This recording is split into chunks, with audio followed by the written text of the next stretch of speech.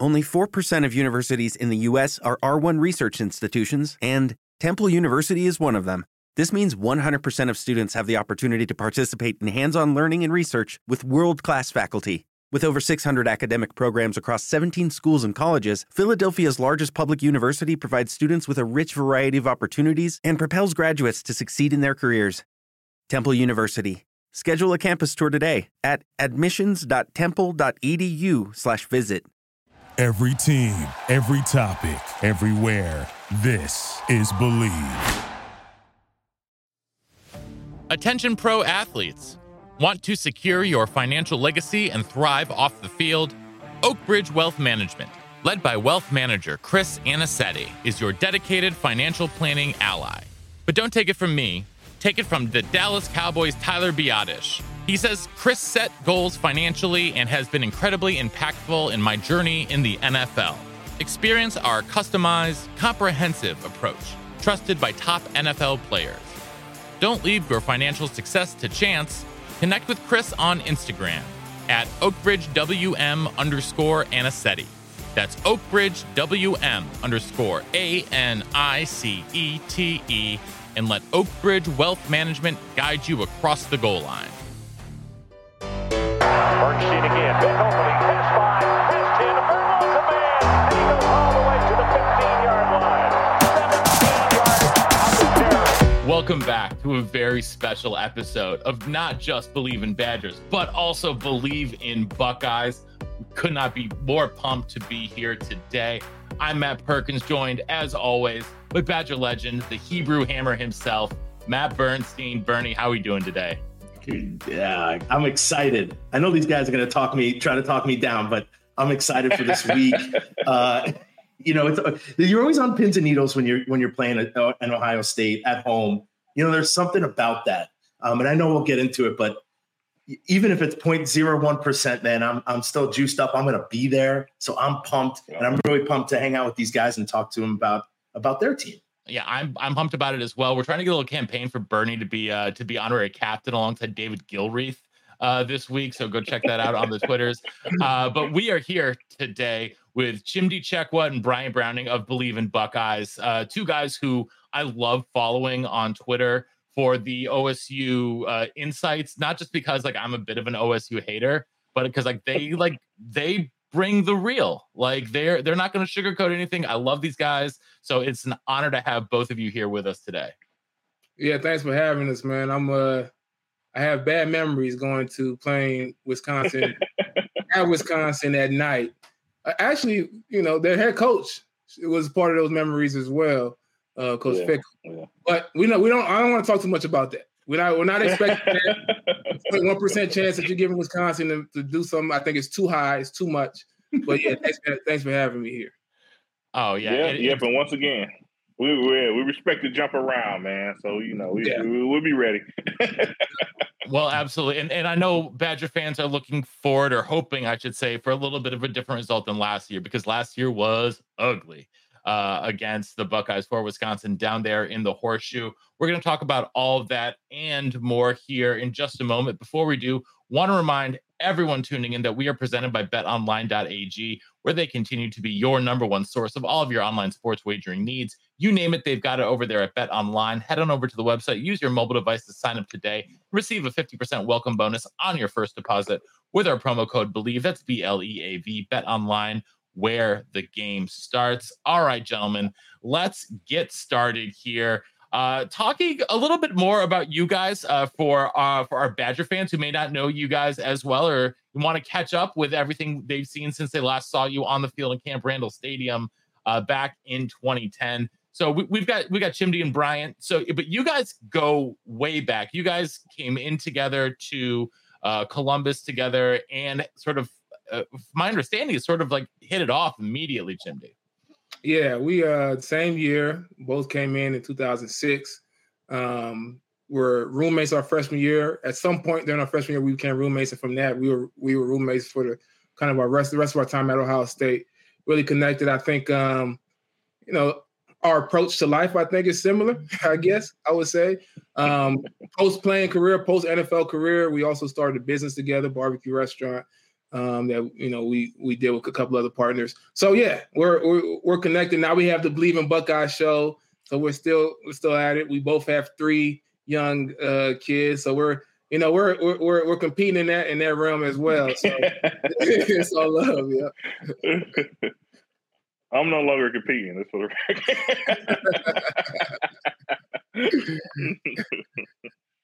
Well, that's good stuff. You guys are back in Columbus these days. I know, hosting Believe in Buckeyes, which, like I said, freaking awesome show, guys. And so I want to talk about this year's game here in just a minute, but I do want to ask you guys a little bit about playing against Wisconsin, because you guys faced off against them, 4 times in a row, 07 through 2010, and 4 very closely contested games. What were some of your memories just against playing Wisconsin in general, whether it was in Camp Randall or at the Shoe? I'll start with you, Bryant. Like, what do you remember about those games against Wisconsin? Whenever you come into the Wisconsin game, it's all about the line play, both sides of the ball, offensive, defensive line. So that was always my mindset.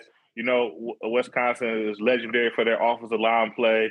And so going into that game, we knew essentially it's our job to kind of step it up. Ohio State offensive line, we're going to have to step it up and kind of bring it as well. Every week, it was always a goal to win a rushing battle. And against Wisconsin, we felt like, that's really important because we know they really want to run the ball. So if we could beat them in a rushing battle, give us a really good chance to win that game. It always was a tough fought game, a physical game. And yeah, you knew going into Wisconsin week, it was time to buckle up that chin strap a little extra tight, and be ready to do some extra hitting. And then you worry about, resting the days after that, but it's kind of get ready to gear it up because it's really on our backs, whoever's going to win that game. So Brian said something that might have been missed. Buckle up the chin strap extra tight. When we play Wisconsin, I check my chin strap before every single play. It's the only game. It's literally the only game where I go like this and check my chin strap before every play, because it was just a different mindset. You get used to in college football. You get used to every team kind of being similar in terms of offensive style of play. And I'm assuming at some point or maybe now, Wisconsin is transitioning into that similar style. But back when we played, I was another linebacker. I was a 4th, 5th linebacker. If I was in the boundary, I was lined up. If I saw the fullback, if I saw a fullback coming my way, I blitzed. I'm blitzing because I'm gonna get him before he gets me. That was my entire game. If it's pass, I trust my ability to hit, turn, and run and chase whoever may be running free. So it was just a different mindset. It didn't really matter as much, at least defensively. It didn't matter as much how their season was going, because for us, we had to match the intensity from a physicality standpoint. That's how we were going to win. Let's match their intensity. We know we have the talent, but they're going to hit. So we got to hit them before they hit us. And then after that, then we'll figure out how to win the game. So that was kind of our approach every time playing Wisconsin. Chimdi, it's interesting because you guys did have the athletes, and coming into it from our end, it was, we got to be physical. We got to do what we do well and play tough football. But I'm sure this has happened to you, but our coaches, they came in hot on Monday, Tuesday, Wednesday, Thursday, like playing always. We made T-shirts. Like, these guys came in like this was the epitome of our entire season. And so I remember like that. I remember the weight room being, jacked up, going crazy. And then just even if you're playing there, like you guys played there every game, but to come into, I only played there once in my career. You're playing in some place that is magical. Like, it is like that place that everyone's like, "Whoa, you go to the Big Ten? That's Ohio State. That's Michigan country." And you're like, well, yeah. And I want to play these teams, right? Like, it's hot to play these teams. So I just remember like coming in and everyone saying, "Yo, Bernie, AJ Hawk's over there. What's his name? Reynolds. Who is the other guy?" They're like, all these dudes are the best guys. Yeah. If you want to be the best, you got to beat these guys. So I just remember putting on my chin strap, getting my ankles taped extra tight and saying, "Dude, I will break my face mask on anyone during these games." And I think I tried to do that a couple times. Did the face mask work? It held up. But you remember the new Rydell ones? You guys probably had maybe the same helmets. They were thinner face masks, so they would bend if you got a big hit. And then it was just annoying on your head, right? Like it would bend and then it would push there. And I hated that feeling. So they would carry 2 helmets for me to different games. But man, I just remember every game was always exciting against Ohio State. Mm-hmm. And I no matter what you guys think, I think we have a chance for this game to be exciting. Just a chance. If that's all you're going to give me, I'll take it. Yeah, there's definitely a chance. I haven't watched a lot of Wisconsin play this year, so my memory may not be. I know I've seen some of the run game. I forget the specific running back, but they're having like 5 or 6 yards to carry. It seems like, but their offense, the way they run their offense, have they come into the modern era of football, or is it still the same downhill running attack? It is very different. So we had offensive coordinator Phil Longo on our show, back in like February or March. And, he brought in the air raid from North Carolina. And Coach Longo said they have no more use for fullbacks. There are no more fullbacks on the roster. They turned the fullbacks into either tailbacks or tight ends. They had to choose one or the other, basically. And it is, everything's in the shotgun. Everything is, the base personnel is now 11 personnel. There's 3 or 4 receivers out there most of the time. Even the defense is different.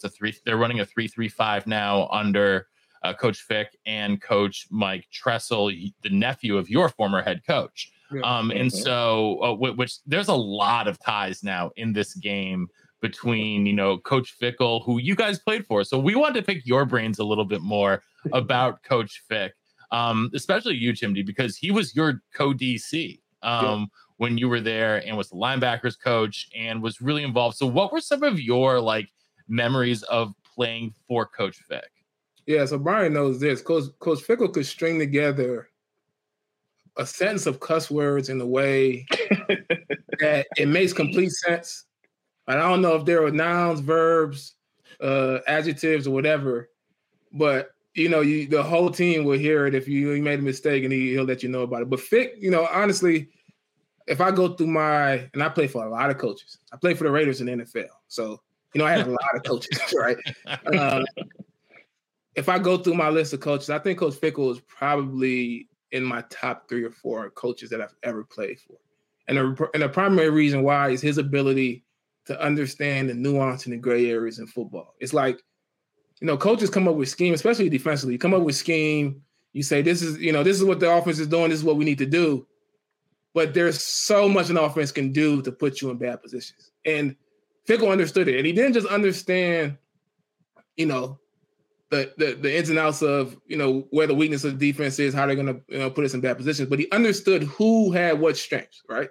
He'd understand, okay, look, this is our game plan, Chim, going in, but they start completing some passes. We're gonna have to lean on you to cover a little bit more, and if they start running the ball or whatever, we have to lean on you to cover a little bit more, and we have to focus, try to focus on stopping the run. But we may stay in cover 4, but to you, cover 4 may be man to man across the entire field. You may not get any help, right? So it was his ability to just understand the flow of the game, where they're attacking, and how can I lean to the strengths of the players to make sure we put everybody in the best position to be successful. So that's one thing I really loved about Coach Fickle. So what I got to say about Coach Fickle, what I remember most about him is just how tough he was. I think head coach Fickle's a little bit different from position coach Fickle. But back when we was in school, first day of pass, you do hoot and holler. I know it was basically Carson Nation. Everybody do hoot and holler. Fickle was a defensive lineman for Ohio State. So, he was coaching linebackers at Ohio State. But he was being there nose in. And every hoot and holler, somehow, some way, Fickle face would be bleeding. We don't know exactly what exactly caused it. But somehow he would get into the scuffle right with us, and his face would be bleeding. I know the head coach is a little bit more, he's not that crazy anymore, I don't think, right? I don't think. But back in the day when he was the position coach, Fickle was intense. So offensively, going against Fickle, going against his linebackers, we know all the great linebackers that he coached at Ohio State. Be ready because they're going to be smart players, and he's going to have those guys ready to go and fired up. And like I said, with that string of explicits that he could shoot out at you, get everyone's attention. And he was that guy though. He was definitely someone that was locked in and a tough guy for sure. It's funny. After meeting him a bunch, I think he's matured a bunch. I don't think he's ever cursed in front of a bunch of people, which is really interesting coming from position coach now. But when you guys saw that transition was happening from Cincinnati to the Big Ten to Wisconsin, was that exciting for you? Are you excited when coaches and people who played for Ohio State are coming? I don't say just coming to the Big Ten. Obviously, teams are going to play and face, but is that exciting? And what did that feel like for you guys? Yeah, I was super excited, man, because and you mentioned that maturity. I think we saw that transition at Ohio State from my freshman year to my senior. You probably know, like the year after I left, Fickell was interim head coach for a year, but he had settled, like in terms of stringing together those experiences. He was doing less and less at that time. He was more understanding of how players feel. I remember my senior year, I wasn't voted captain. And I remember Coach Tressel announcing the captains. And then before I left the team meeting room, Fickell was right there talking to me. And he was like, look, I was in a similar situation my senior year. I expected to be a captain. I wasn't voted captain. We're going to need you to be a leader on this team. And I'm like, I didn't know, like, it wasn't my position coach that talked to me, right? It wasn't the safeties coach. It was Coach Fickell immediately. And I don't know if he saw my face. I don't even remember. I don't know what led him to do that, but you could see him starting to transition a little bit at that time. But yeah, I was super excited for him. He seemed like, at first I thought he was never going to leave Ohio. I'm like, Fickell, I know he's getting all head coaching offers. Like, at some point, you got to get out of the state. You know? But I think the Wisconsin move fit him in terms of, Bryant talked about his toughness. When I think Wisconsin, I think toughness. I think that move fit him. I'm also a little bit concerned. I'm rooting for Fickell. So my concern, at Wisconsin, one is I like the old style of play. Even if you modernize the offense a little bit, I still like the old style of play because I think it's contrasted to a lot of what you see. And as a defensive back, I used to go into the Wisconsin game like, I got to play differently. I have to prepare differently. I may actually wear a little bit more pads for this game. And that shift is different. The way Michigan plays is different than Penn State. And when Ohio State plays Penn State, I don't care how good Penn State is. Ohio State's the better team, and they play a similar style. They're going to beat them. It's just going to beat them. It's just what it comes down to. It could be a tough game, whatever, they're going to beat them. But that Michigan game, when things change a little bit and it becomes a brawl, it's just like, who really is going to last the longest. So that's my biggest concern, I think, for Fickell. But, yeah, I'm rooting for him, except for this game. Not rooting for him. Well, Brian, I got a question here. Do you think that Fickell brings that edge that might be able to get us over the hill with Ohio State? Oh, yeah, I definitely. I mean, I'm not taking it that lightly. I know you're talking about point one, and you think that's too high. I'm not taking this game lightly at all. Because the one thing I know about Coach Fickell is that, like Chim says, he's always been a very good, smart coach. And you've seen it at Cincinnati. Those teams was very successful for a reason. I mean, like he always stayed in the game. Defensively, there was exquisite, and that kept him in the game. And then essentially, once he kind of got the personnel on offense at the quarterback and running back position, they kind of took off from there. So this year, I don't know, if Wisconsin has those guys in the backfield, that could bring that type of explosion. But I know if he can, or if he can figure it out, he's going to get it out of those guys. So it's a night game. I looked at the weather beforehand. It's going to be cold in Wisconsin. It's going to be cold. Saturday night. So I'm not taking it very lightly at all. I know our team, like I said, we got a lot of talented guys across the bunch, but if they go into the game thinking it's night, it's Wisconsin, we always beat Wisconsin, I can easily see, we're just coming off a big win, right, against Penn State, how they could go in there and not essentially be locked all the way in and it become an issue. So I'm concerned. You got a lot of ties to Ohio. What better way to kick off the Wisconsin program by beating Ohio State your first year as the head coach? When I totally agree. When Fickell signed on, everyone circled this game. So it's been circled since the day he said yes. So that's what gives me excitement. only because we're the underdog. And like you were saying, Chimdi, it's a night game. It's at Camp Randall. It's going to be crazy there. Like, people are going to be nuts. We just beat Illinois literally Halloween in the fourth weekend, quarter. It's Halloween weekend. If you guys don't know, Halloween in Madison is something very different and unique, and is an experience that I'd recommend people do in their early 20s and not once we're into our. So we missed our window, is what you're saying. Yeah, I think I think y'all might have missed your window, especially now. Yeah, once you got kids, it's a little bit tougher to enjoy. Are they still calling it Freak Fest, Bernie? I don't know. They called it Freak Fest back in the day. I kept my eyes and ears away. Yeah, I'm a little. They might have to change that name. The second I got married, I never heard Freak Fest again in my life. Well, let's talk about this game a little bit more. Let's talk about the Buckeyes a little bit more, because I've been watching. I think everyone watched the Buckeyes. Everyone watched that Notre Dame game, which was epic. I think I know Bernie and I were both watching the Penn State game as our sort of our hors d'oeuvre to our main course of Wisconsin, Illinois last weekend. And to me, from the outside, like, this Ohio State team is much more like the teams that y'all played for than it has been the teams that we've seen over the last 5-6 years under Ryan Day. This looks from the outside like a defense first team that has one elite dude on offense in Marvin Harrison Jr. and then a bunch of injured running backs. And so, like, how would you assess the state of the Buckeyes going into this week? And what would you say, like, is sort of like the best part about this team right now, and what needs the most improvement? Oh, so I would say, in terms of the best part, is the approach. I think Ryan Day, the last 5 years or so, really approached it more of, we have great talent. We're gonna come up with great scheme. And between having great talent, great scheme, there's nobody that should be able to beat us, right? And I mean, that wins you a lot of games. I think after losing twice to Michigan, the approach has shifted to, we have to understand how to fight and learn and grow to be able to come out and win tough games. And every single game is an opportunity to improve and to learn again how to fight and win. And we don't have CJ Stroud to cover up a lot of minor executing issues, right, that end up catching up with us later on. So we're going to go through it the hard way. And that means there's going to be a lot of ugly wins, but we're going to get wins. We're going to continue to build. And I think that's growth from a head coaching standpoint. Ryan Day was always, great quarterback coach, great offensive coordinator.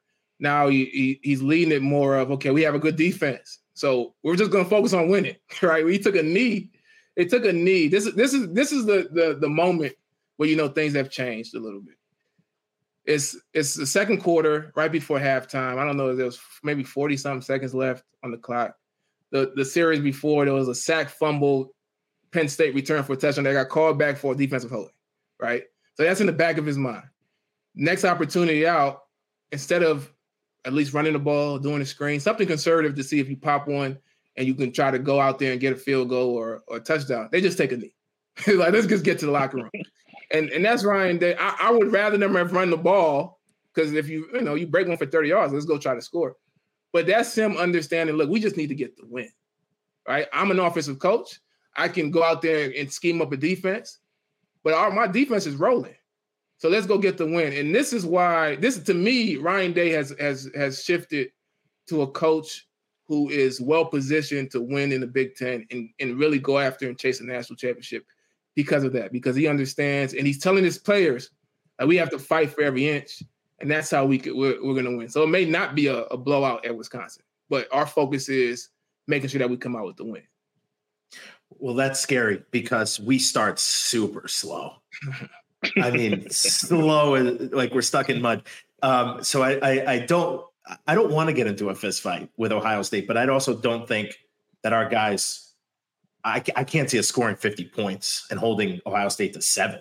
Like, that to me doesn't seem like a score. It seems like a 34-31 type of game, like where people are just trying to do too much, and are just big plays are happening. I'm not gonna lie, Bernie. I don't see many teams in the country putting 31 points on Ohio State this year. I think the Ohio State defense has taken a couple steps forward in what is this, Knowles' third year as coordinator or second year as coordinator? Second year. Okay. I think they're saying crazier things have happened. All I'm saying is I don't want to be in a toe-to-toe fist fight with Ohio State on Saturday night. Well, I guess I do. I'd rather be in a fist fight than a blowout, I guess. Yeah, I think the avenue for victory for Wisconsin is, Ohio State just came off the big one. Yep. And we are all human beings. I don't care what they – and this I think this was – I'm gonna be honest. I was a little arrogant our senior year when we lost to Wisconsin. I honestly thought, like, there's no team – I'm watching Auburn and Cam Newton, play. And I'm like, they got this one guy who is otherworldly, but the rest of this team, there's no team in college football that can beat us. That's the way I felt. And no matter what the coaches told us going into that Wisconsin game, I'm like, there's no way Wisconsin is beating us. Like, there's no possible pathway for them to beat us. And, I think coming off a Penn State win, that kind of mindset is the avenue for Wisconsin to be able to come out there. If the offense is a little out of sync, I think the defense will play relatively well, but if they're not locked in, a good rushing attack can get them. I mean, when you look at the defense, they do everything great, but if there's a way to get some yards on them, it's downhill running the ball, which, you can squeak through and get some explosive runs. And then that gives you an avenue to get something rolling in offense. So I think that's the pathway to victory is one, a letdown after a big win, and then Wisconsin starting fast. They would have to start fast, right? Yeah, they had to start fast. But but Brian, like you said, you brought up a thing that you said, what something that's kind of concerns us, me and Chimdi, I guess, going to the game. Whenever our biggest thing is on offense is the offensive line and what they've been doing throughout the season, how they've been trying to improve, and they have been improving. And last week against Pittsburgh, obviously there's some things squeaked through, but they played a pretty solid game, I would say. But now we're looking at a 3-3-5 defense where the rules has changed a ton, right? 3-3-5, you could have guys coming from all over the place. So if it's a way to beat Ohio State, you run that 3-3-5 defense, maybe you get our guys confused up front. And once again, you get a sack fumble that's returned, and maybe there's not a hole downfield that doesn't get called back. So, yeah, I mean, that's definitely a possibility. I'm sure they've been waiting and saving some things for this game for Ohio State to kind of bring out some blitz packages to kind of shake things up and see what they can get out of it. So, and Brian, be prepared. We're going to be breaking down some missed blocks because, Fickle's going to see the blitzes that confuse some of the guys. They're going to attack it the same way. They're going to look and see. I remember some of our design blitzes when we played, linemen engaging and dropping out of it, right, just to get the offensive lineman confused. So they're going to have some out there that probably confuse us offensively. And then you still have Kyle McCord, so he has one interception on the year. Okay, so it's really done a great job of taking care of the ball. But if you watch the games, every game there is two drop picks, or there's a sack fumble for a touchdown that got called back for. So there was more out there. But so far, outside of those, done a good job of taking care of the ball. So, well, my question for you, Tim, was going to be, what's the state of the running backs? Because TreVeyon Henderson has been injured and in and out, and where do the Buckeyes stand right now when it comes to their running back room? Yeah, this is kind of the weirdest area in college football at Ohio State to me because I never know who's playing each game. We find out when everybody else finds out, and that's when the ball is snapped and the first guy gets a carry. So I don't know the state of the running backs, right? I don't know if TreVeyon is playing. I don't know if Mayan had an injury between his final play at Ohio State and him taking a shower and practicing up until this next game. So I honestly don't know. I do think they will have two good running backs that are ready to play. And if not, they have a guy, Dallin Hayden, who they've been trying to save and keep his red shirt for this year, but he had to come in after a couple injuries against Purdue, and he played great. He played really good. And Buckeye fans are calling for them to just, let him play. Let the kids play. let him play. But I expect TreVeyon to be back. I don't know exactly what the injury is, but it does appear that he tried to go last week, which means he likely is ready to go. this week. And then Emeka Egbuka, who's not a running back but a receiver, another big-time receiver, he's likely to be back this week as well. Yeah, that's definitely good for them to sort of get the pressure off a little bit of Harrison, who was, again, incredible against Penn State. 11 catches, 162 yards, I think, something along those lines. Another huge game for him. Julian Fleming still in the mix. Carnell Tate, the true freshman. I saw him make at least like 2 catches that like humans shouldn't be able to make. Yeah, Ohio State has these receivers that are literally just growing trees. It's just like one guy gets hurt, and we're just gonna, we'll pick that guy right there. Yeah, he's an explosive guy too. He hasn't played much, but when he gets the ball, he's probably he can go for 6. So it's an abundance of riches at the receiver position. But Marvin Harrison still, it doesn't matter who they got. Marvin Harrison's the guy. Yeah, he really is, and he's special to watch. Like, he's absolutely special to watch, and you see why he is that dude. So, so as when the Buckeyes are on defense, though, I think a lot of people know about JT Tuimoloau, the edge rusher, who is, just incredible. But who else should Badger fans specifically be looking out for? What are some of the names to know on that defense? Especially in the defensive backs in the secondary, because Wisconsin is trying to throw the ball a lot more. Yeah, I think that's Ohio State's strength this year, which was really a weakness last year, is their secondary. And it's all across the board. We had the best guy is Denzel Burke, the corner. I think he's a top 5 corner in the nation. He was out last week, and we couldn't even tell. Jordan Hancock came in. Davidson Ibanosin, who transferred from Ole Miss, who was a freshman All-American, really held down the cornerback position. And then Jordan Matthews, who is a freshman corner, is another great player.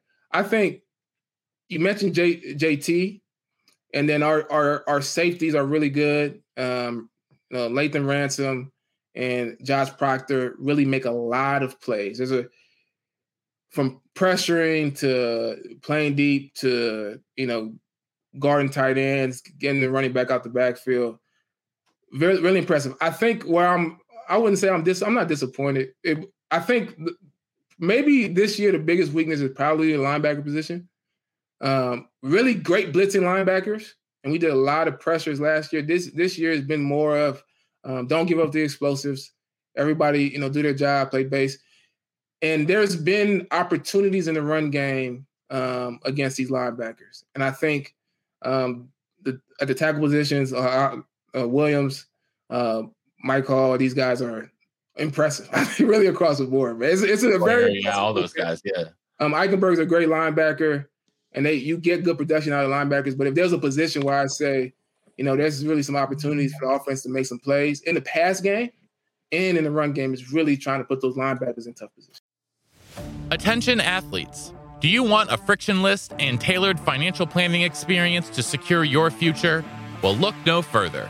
Introducing Oak Bridge Wealth Management, the premier financial planning firm for professional athletes. Led by wealth manager Chris Anicetti, our team provides a unique and comprehensive approach, ensuring your financial success both on and off the field. We understand the unique challenges you face as a professional athlete, from managing cash flow habits to planning major business purchases and navigating complex contracts. That's why we've developed a proven process, working closely with our strategic partners to provide seamless solutions for your unique financial journey. Our services evolve with your career, offering short, mid, and long-term goal setting, portfolio optimization, real estate investments, and more. As you transition to life beyond the field, we support you with career development and philanthropic ventures. But don't just take our word for it. Top NFL players like Chase Boulier, Tyler Biadasz, Alec Ingold, and more trust Oak Bridge Wealth Management to guide them towards financial success. Troy Dye of the Minnesota Vikings says, "I really love the work that Chris and the rest of the Oak Bridge group do. I especially like the honesty and transparency when it comes to setting up financial goals and plans that best fit my needs and situation. It's time to elevate your financial game plan.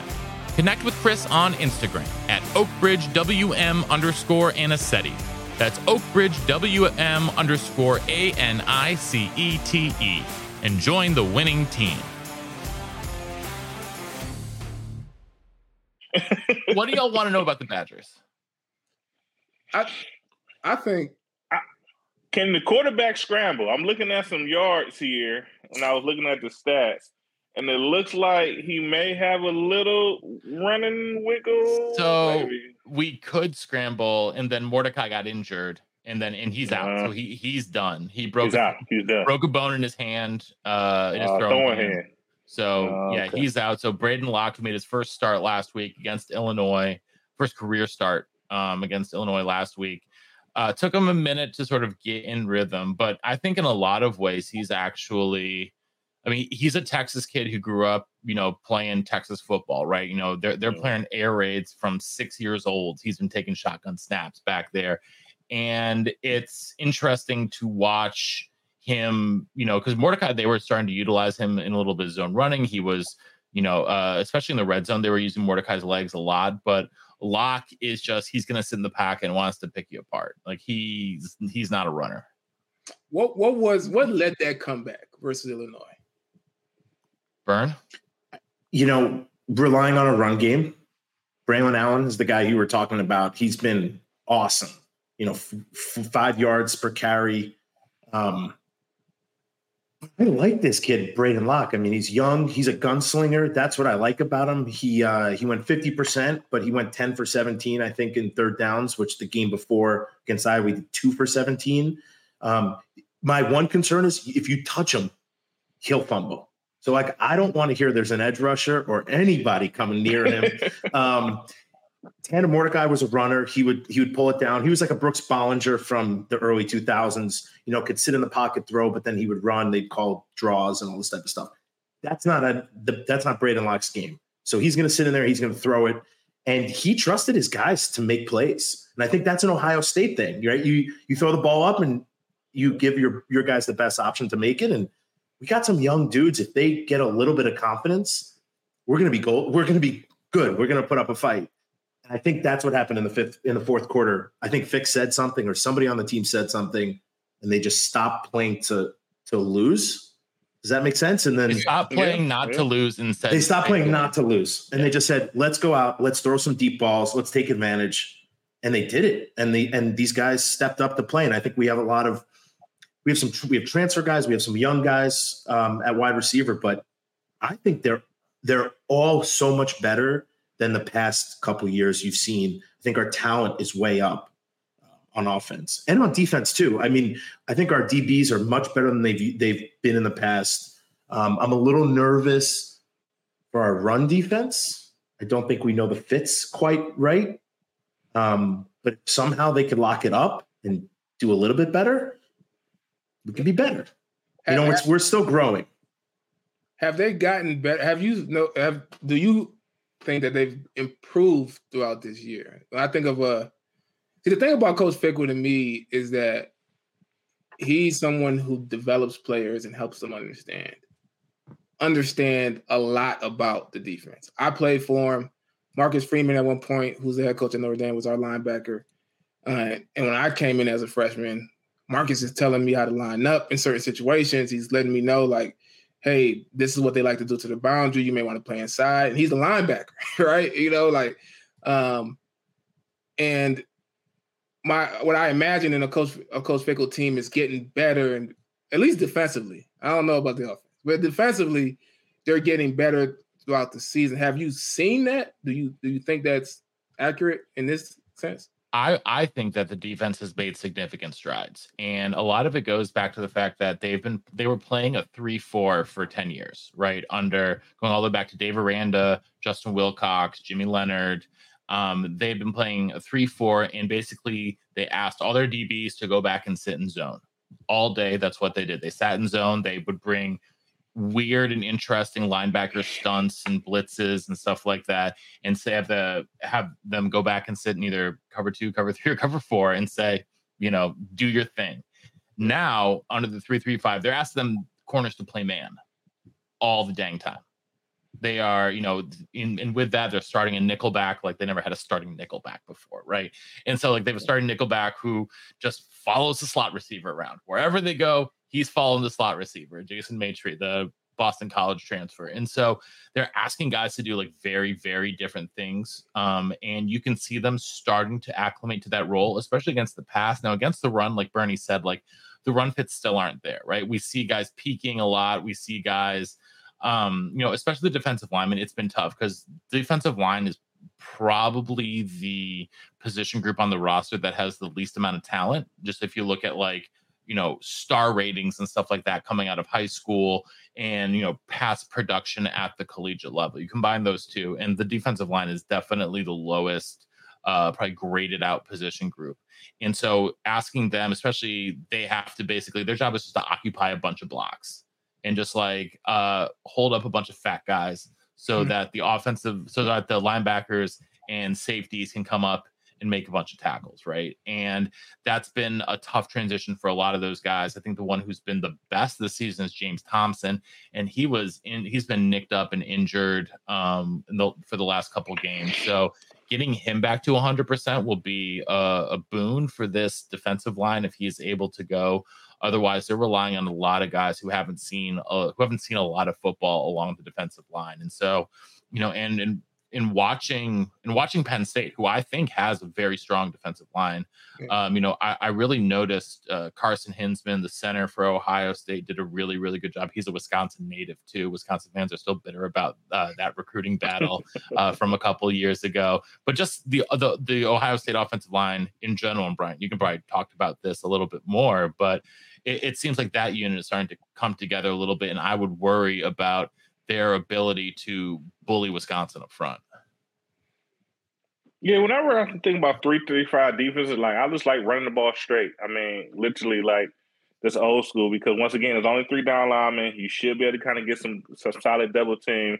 And, once you get movement on that D lineman, then, you should be getting yards first off right away. You might be the biggest game, but you should be getting something once you kind of move, once you kind of replace that defensive lineman while you're working up to the second level. So, I mean, early in the year, we was having some struggles with second level. So, I mean, like I said, last couple of games, we've been seeing a lot of improvement, us getting to the second level and actually making contact with linebackers and making blocks. So, we'll have to see. Like I said, I'm not like, I believe we're the best team, the better team. I believe we'll win, but I could see some things kind of coming up that could really give us some troubles just knowing off what we've been struggling with throughout the year. So yeah, and it feels like a couple games too late. I feel like the offensive line has progressed enough the last couple of weeks, and that I don't expect them to go back to the issues that they were dealing with before. However, just knowing Fickle and probably his approach, if the linebackers and stuff can handle it, he's going to have guys walk into gaps, try to confuse the offensive line, bring pressure in other areas. That's what we did at Ohio State. So I would expect him to see some of those mistakes and see if he can, force guys to fall into some of those traps again. But yeah, I think the offensive line has been much improved here recently. I would think we have to be on the attack the entire game. Like we can't sit back. We can't play base defense. I think we have to be in a confusing attack, physical, violent way. My thing is the run fits haven't worked off of our base defense. So I think we're going to have to figure something out there. Chimdi, you said it too. You played on the Raiders for a bunch of different coaches. Imagine being recruited to play in the 3-4, and then all of a sudden 1 year, you've done it for 4, 5, 6 with the COVID year. You might have been there for 8 years doing 3-4, and then all of a sudden it's a 3-3. Yeah. Maybe as a DB, it's not as different, but for the D, maybe Bryant, you could say it, but for the D line linebackers, it's completely new. We're asking our guys to get into zones. I actually think our linebackers are great athletes, but when they're in the zone looking for dudes, they don't find them because I don't think it's what they've normally done. So they kind of revert back to, it's not bad habits, just old habits. But if we can get some kind of run blitzes going and we can call plays, you ever play NFL blitz? Like if you call the other team's play, it's like a sack every time. Like if we can get some confusing attack, make the ball come out quick, double team, Harrison, or do whatever we're going to do, just make things confusing. I think we have a shot in that way. I mean, we got players, we got guys, but I think they're learning the scheme, but they're getting better. But learning the scheme and getting better and then playing a number 3, number 2, Ohio State is a lot different than playing an Indiana or Northwestern or Minnesota. Yeah, I think whatever you do, you got to do it early. You got to do it early, and it has to be successful early because come third quarter, Ryan Day kind of gets an understanding of how you're attacking. Unless you got 2 separate game plans, he starts to understand how you're attacking them defensively, and he's going to have something for it. I think, it's pick your poison because most teams have receivers who are explosive, but then there's Marvin Harrison Jr. So now the disguise part is very, very important. This is where disguise becomes very, very important because, all the blitzes, all that stuff is important, but you have to show the quarterback that you have this guy covered.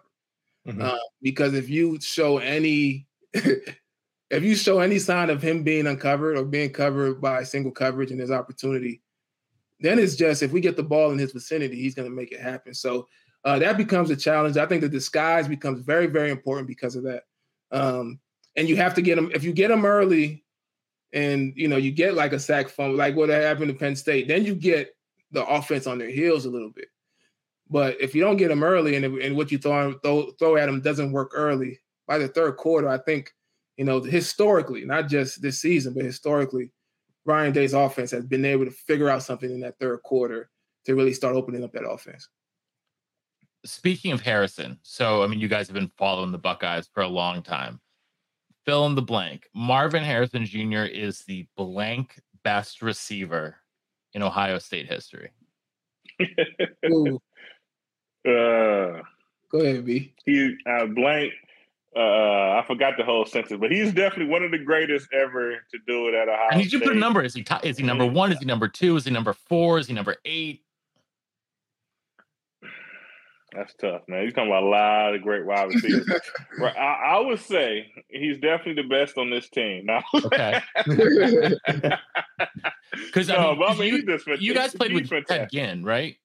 Yeah. So I went to high school with Ted Ginn. So so I've been watching him for a long time. So you guys know what good, because to me, watching Ted Ginn play was that dude is out of this world, out of this world good. And so, he's a very different player than Marvin, but he can, he's just going back, man, all those freaking Ohio State receivers. It's insane how long it's been and how many good ones have come through there. And that many guys talk about him being the best one. Yeah. I would say, to me, though, watching him and compared to the other guys, especially in recent history, right? All the guys that's having success in the NFL, Garrett Wilson, Chris Olave, what's his name? Michael Thomas, Jackson Smith and Jigba. I feel that since he's kind of, to me, like I said, I don't even know measurements, but in my head, he's the biggest one out of them. But he's the easiest to kind of find. He's the most quarterback friendly just due to sheer speed and the size. So to me, he has the largest catch radius. I know Garrett Wilson could make the most craziest catches, I feel, most with the ball skills, but he just has a huge catch radius. So to me, he just always feels open. Like with the other guys, if Chris Olave could really run by guys. The other guys, they were really good at doing certain different things, but he just could do it all. And I just feel like he's just really quarterback friendly. So especially watching McCord, who could sometimes get off to slow starts. He just started chucking it to Marvin Harrison Jr. next year, and now everything else is just flowing. And he just really has the ability to do that. And I feel like that's what really makes him special, that he's one of those guys that no matter who the quarterback is, he can have outstanding stats because to me, he just makes it easy, makes it look real easy. I think he's number 1, man. I think he's number 1. Honestly, and I don't think it's by much, right? Guys have different style of play, right? My favorite receiver in Ohio State history. Now, I didn't grow up watching Ohio State, so there's some guys like Chris Carter, Joey Galloway. There's some guys that are that I didn't watch play. But from the David Boston and on era, I think Marvin Harrison Jr., and it's not because of just athletic ability and talent and gifts. To me, Garrett Wilson is my favorite Ohio State receiver because you throw the ball up and he can jump off of one leg and catch the ball in the craziest way. He's like an alien to me, right? But Marvin Harrison, since his it's first time I've seen him run a route. The skill and the nuance. You can tell he came from football royalty, right? It's because like he does some things that if I was in college, I wouldn't have gone against it. I just wouldn't have. Part of playing football and playing it well is you could do it all the time, and you're able to react to stuff because you've seen it time and time again. And he's one of the ones that you just never seen it. And with the size of Brian mentioned his size and his catch radius, and then his ability to get in and out of breaks to give you a little bit extra at the top of the route. It's small things that just at this level, I don't think a lot of those players who had long NFL careers who got to that point at some point were that far ahead in college. I think he's just a little bit further ahead than other guys in some of the extra stuff that make you a great receiver. From a defensive back's perspective. For me saying, dang, if I was guarding him, how would I fare? That's kind of how I see it. So Jimmy, what do you do? Like what should the Badgers even try to accomplish to contain an athlete like Marvin Harrison Jr.? Yeah, you got to commit two to him. You commit two to him, but you do it in a way that allows that second guy, usually a safety, right? But allows that guy to also keep eyes on the quarterback and react to the ball if it's not going to Marvin Harrison. I think Notre Dame did it well, and it also is what led to them giving up that last touchdown on the last drive, where they will have a guy, jamming up Marvin Harrison. They will have a guy deep. But if the quarterback wasn't looking at him, that guy could come rob something else. And over time, Ryan Day and the offense started to scheme it up, right? They know that this guy's committed to Marvin Harrison. He also has a running back who's in the backfield. So we're going to release his running back so that we can pull this guy out. So they started to, but I think you can disguise and you can do different things with that guy who's committed to him that doesn't just make him a double on Marvin Harrison. He's also helping out other guys. And you just have to not allow, you can't show your hand before the snap. Just can't show your hand before the snap. And you got to make Kyle McCord work to know where to go with the ball. And if you talk about where, some of our issues with Ohio State currently, McCord sometimes takes a little bit too long to process, takes a little bit too long to get his feet set. And that's where if you can hit him with a disguise, if you can get him with pressure, if you can commit a guy to Marvin Harrison, you can get him confused enough that if you're getting pressure on him, it makes it hard for him to get his feet set. Even if he gets the ball off, it's likely going to be inaccurate. So that's the opportunity. It's a tall task, but there's a formula out there. It just depends. Can your defense get it done? Yeah. I had a question for you guys. Iowa lost this week, right? So you guys are now first place in the West. You guys are kind of a tad bit in the driver's seat, right? To kind of get to the Big Ten championship. How you guys feeling about that? Like, you got to play the games, right? You got to play them. Well, so Iowa still is the tiebreaker against us, right? And so we've got the game with y'all this weekend, and like Birdie said, that there's a 0.1% chance that Wisconsin pulls it out. And so, listen, I think there's more, but that's only because I'm optimistic for the Badgers, and I think a lot of things come together. Listen, I'm going to be there. Gilreath isn't going to be there, so maybe I have to fly him in. But I think you won't make that flight. Special teams. Well, so that's another problem. Wisconsin special teams they got a transfer kicker who's been really good. Outside of that, special teams have left a lot to be desired. In 7 games, they've kicked 5 balls out of bounds on kickoffs, which just handing the ball to Ohio State at the 35-yard line is not a great way to start a drive. Don't really want to just give them that extra real estate, right? And so that is concerning. But going back to Brian's question, though, about being the driver's seat in the West, Iowa still has the tiebreaker over us. And assuming that the game this weekend goes how most people think it will go with an Ohio State victory, then Wisconsin and Iowa are tied, and Iowa has the tiebreaker. And so with Wisconsin, because they defeated the Badgers, a week and a half ago, a game that I will never rewatch. because you can't get that. You can't get that time back, man. But I think that, Iowa's offense is historically inept, and which means that they on any given weekend could lose to anyone. We just saw them lose to Minnesota, who's no great shakes this year. And so can Wisconsin do I believe that Wisconsin can sort of put it together? Yes, but maybe in the post-Ohio State portion of their schedule. I mean, I'm really looking forward to be back for the Nebraska game that Bernie and I will be at together, later in November. But while I think a lot of people were optimistic that Wisconsin would win the West this year, that loss to Iowa, dealt it a huge blow, because Iowa has that advantage now in terms of having that head-to-head tiebreaker. We got to play the games, though. You got to play the games. You got to play the games. Listen, one or two big things swing our way. You never know. You never know. I'm just excited because it's home at night.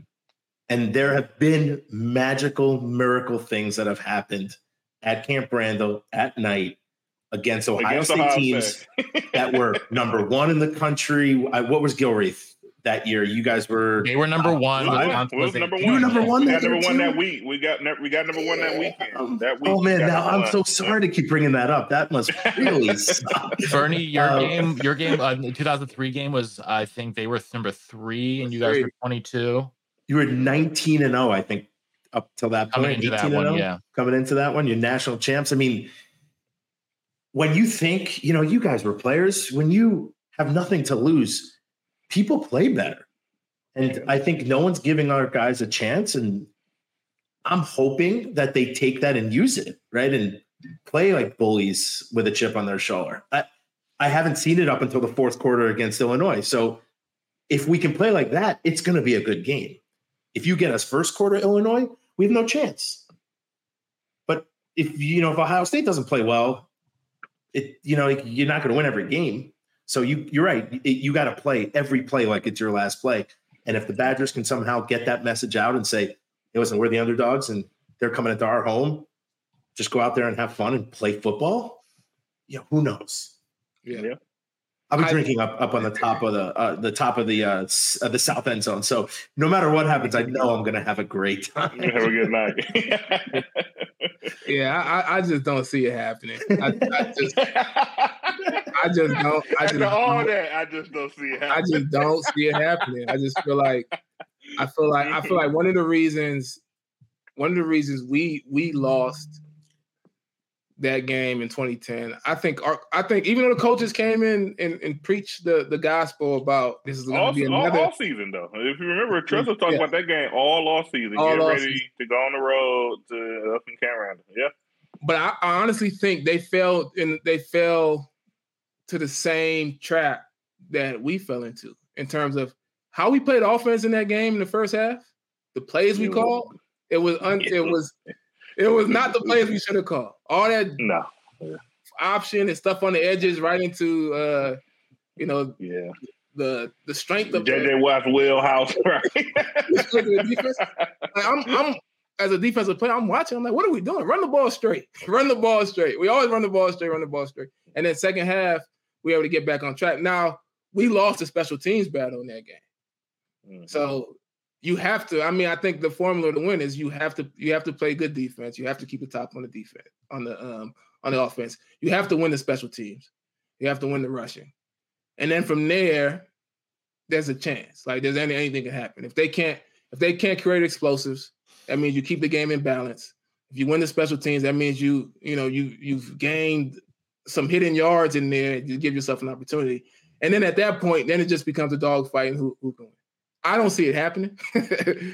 I do not see it happening. I'm really adamant. I think at this point in the season, and the way Ryan Day has coached the fight, and the most important thing is winning, I think they are in a good spot to make sure they come back home with this win. But as you mentioned, anything can happen. I just can't see it. But you wouldn't be believing, the Buckeyes if you guys didn't believe, and you wouldn't be believing Badgers if we didn't believe. Exactly. That's right. Exactly. Your belief is 21%.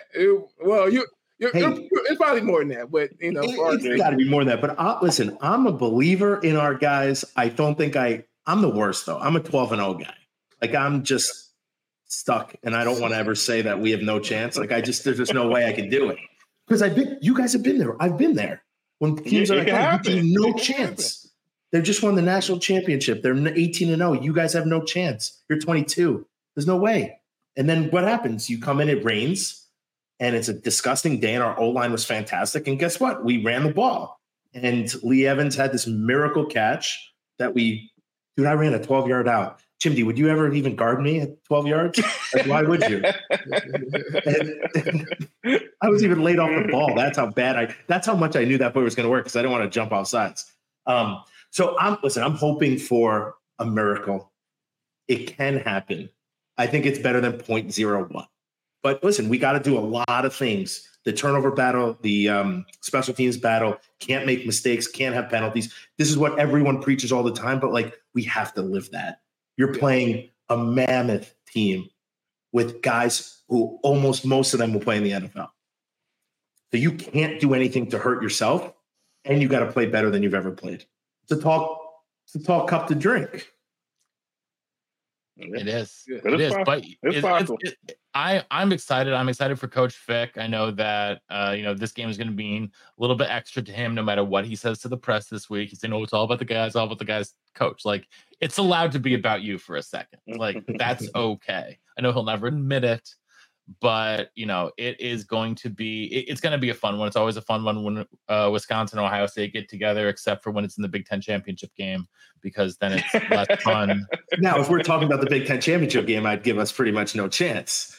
But we're not talking about that. And we're not going against Ezekiel Elliott and Cardale Jones. So, but I think, so let's get out of here with a final score prediction from everyone. I guess I will go ahead and start. I love Wisconsin. Everyone knows this, but I'm just the pragmatic part of me. I still think Ohio State's going to end up winning this one.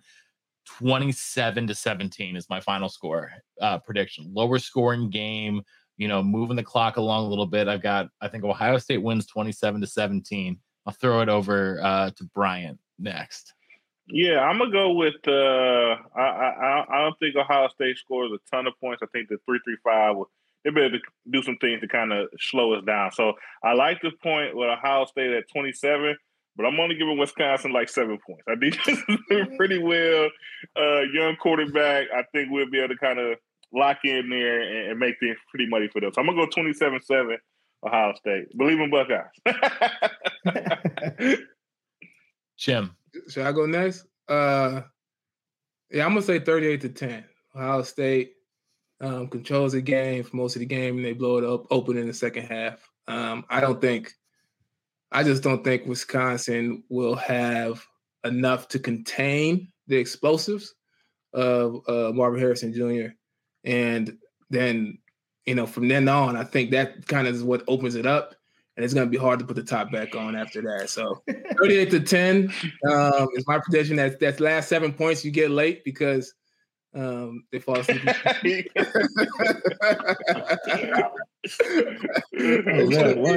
3 points for most of the game, in my opinion. I hope I'm not flying in for that. Man.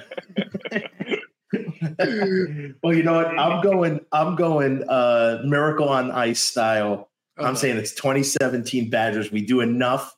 We confuse. We play unrelenting, reckless football. No, not scared to make a mistake. And we win the turnover battle. I think that's the only way we do it. So I'm excited. Even if we get blown out, I'm still excited to be in the stadium and watch the game. Also, I'm kind of a fan of Ohio State. I literally hate Michigan with all my guts. So I feel like we have something in common. Good man. Yeah, I almost introduced Bernie tonight as the only man who hates Michigan as much as Ohio State. So, I'm with you there. The cheaters. Yeah. I will add the last thing is that Fickle is the head coach in the Big Ten that scares me the most. Outside of the Michigan team that has spies on their side as well. But Fickle is the one coach that scares me the most. Is just in this first year, I just feel like he hasn't been there long enough. So I'm confident for year one, and then next year Everything. Who knows? Who knows? It's I can exciting. believe that. This was fantastic, guys. We really appreciate y'all having us. You guys come joining us here today to chop it up and talk about the game. We're all very excited about it, as always. We appreciate everyone tuning in. Make sure that you are subscribing to Believe in Buckeyes with these guys, because you are not going to find better Ohio State insights anywhere else in the known universe. We appreciate everyone tuning into Believe in Badgers, Believe in Buckeyes on the Believe Network, presented by betonline.ag and our friends over at Oak Ridge Wealth Management. So I don't think we'll get these guys to say it, but we'll say it. Until next time, on Wisconsin. On Wisconsin. What is that? OH. W. It's the W, baby. It's the W.